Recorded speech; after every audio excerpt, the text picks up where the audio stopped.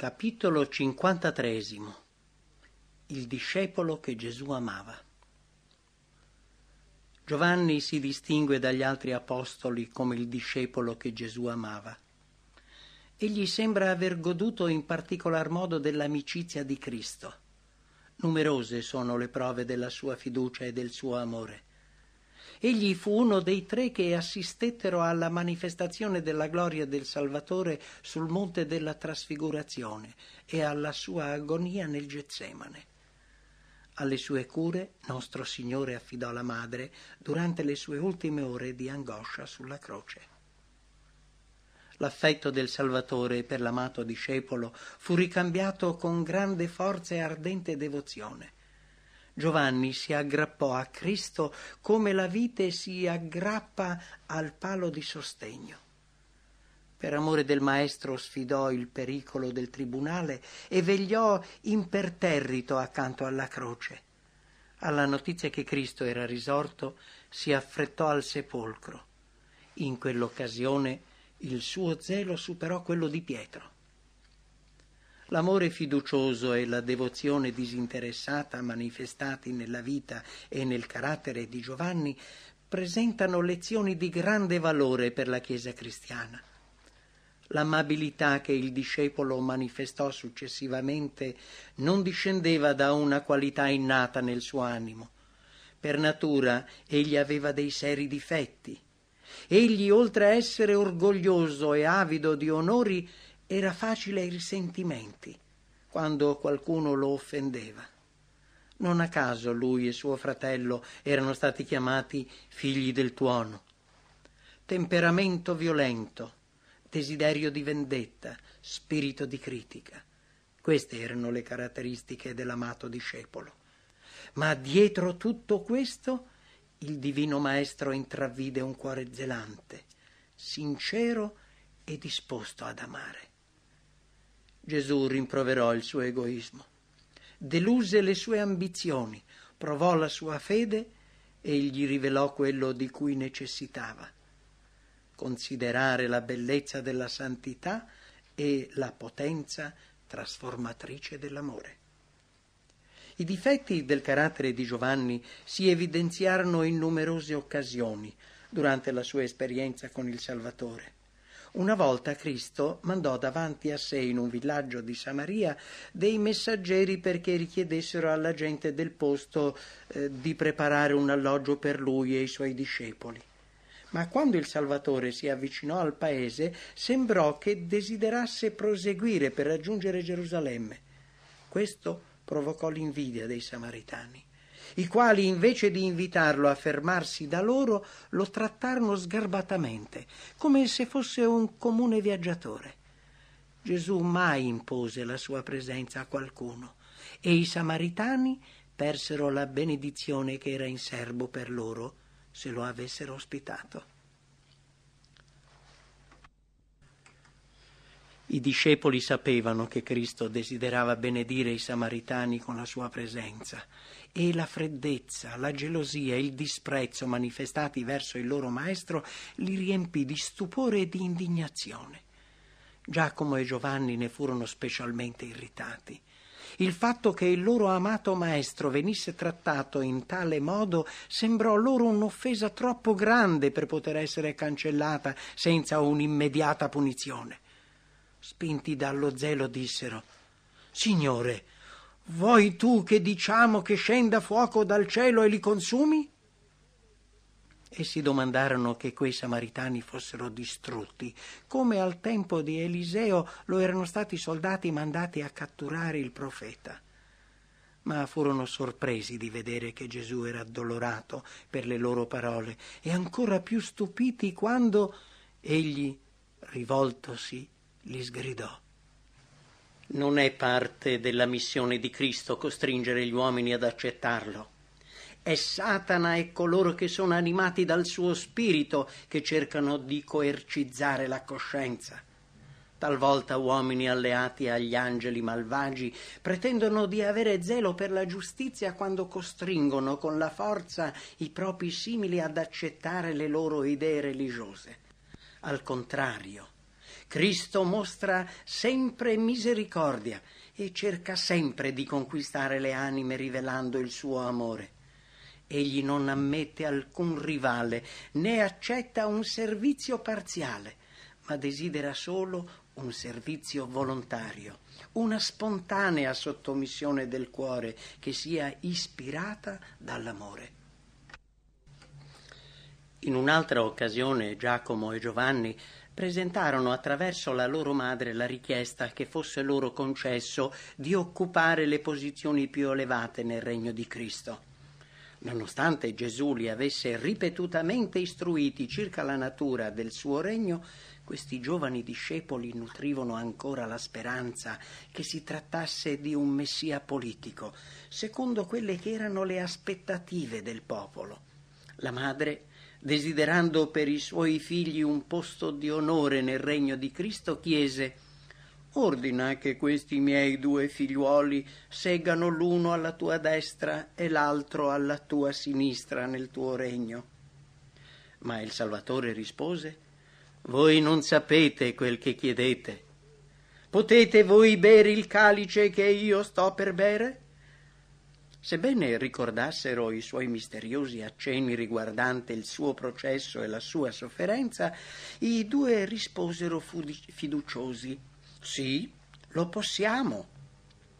Essi avrebbero reputato grande onore poter provare la loro lealtà condividendo tutto ciò che stava per accadere al loro Signore. «Voi certo berrete il mio calice», affermò Cristo. Dinanzi a lui c'era una croce invece di un trono. 2 malfattori lo avrebbero accompagnato alla sua destra e alla sua sinistra. Giacomo e Giovanni avrebbero condiviso le sofferenze del loro maestro.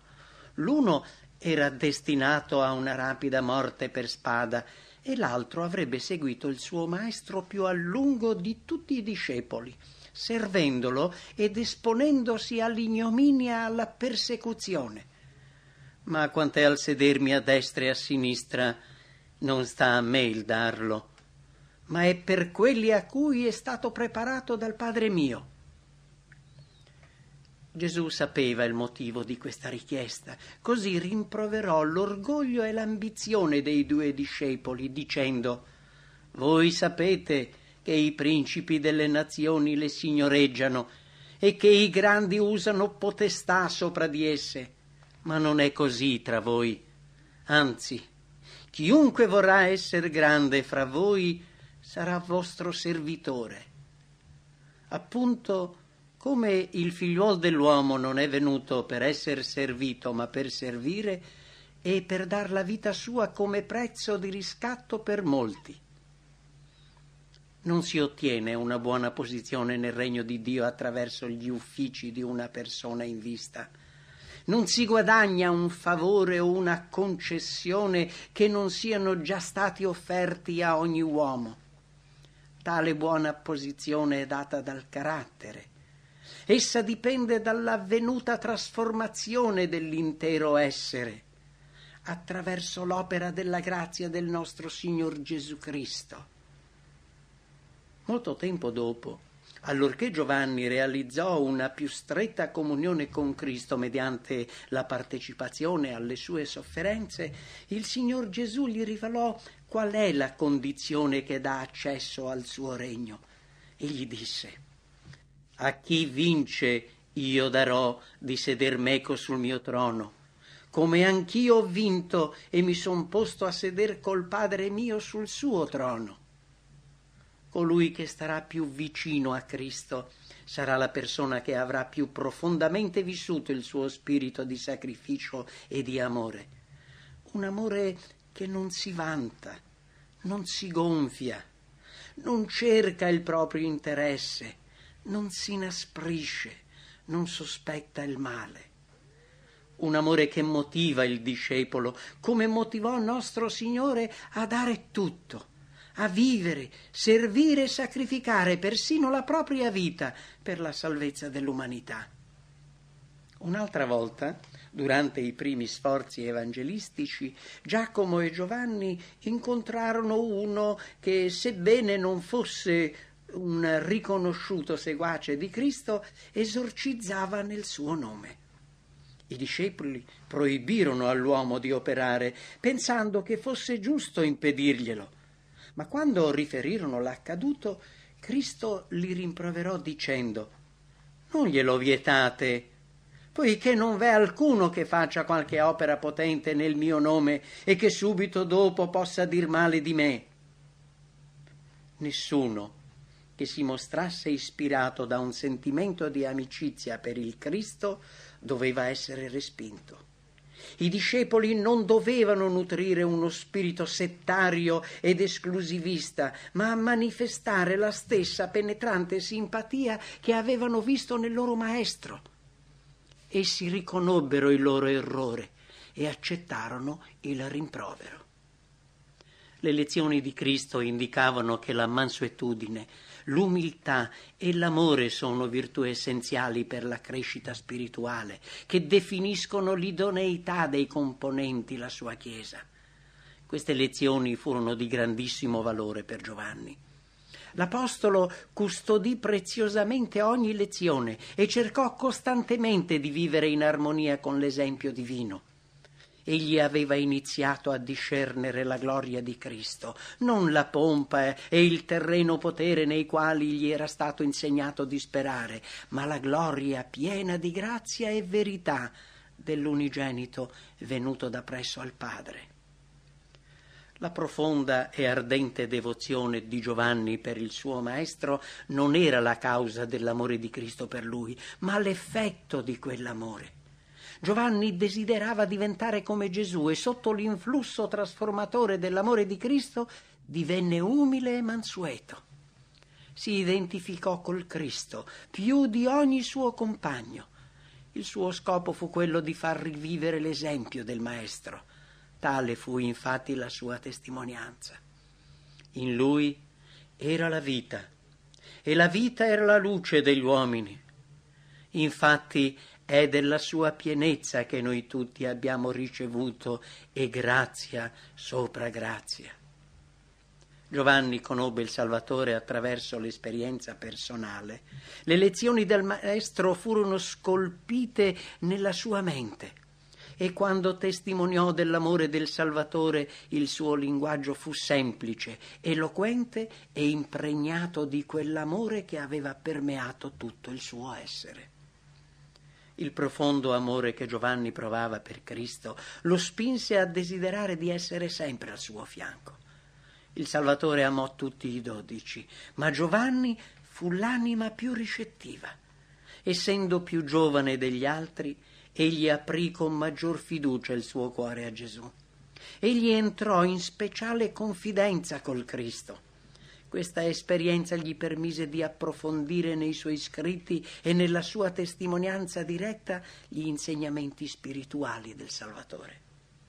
Gesù ama coloro che rappresentano il Padre e Giovanni poté parlare dell'amore del Padre come nessun altro discepolo. Egli rivelò ai suoi simili ciò che era nella sua anima, rappresentando con il suo carattere gli attributi di Dio. Il suo comportamento fu un segno della gloria di Dio. Il suo volto irradiò la bellezza della santità che lo aveva reso simile a Cristo. Egli contemplò in adorazione e devozione il Salvatore fino a quando per l'intima comunione e la somiglianza con Lui non arrivò al punto di riflettere nella propria persona il carattere del Maestro.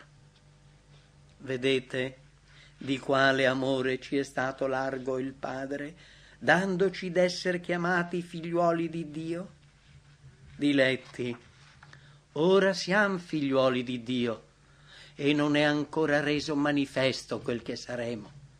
Sappiamo che quando Egli sarà manifestato saremo simili a Lui, perché lo vedremo come Egli è.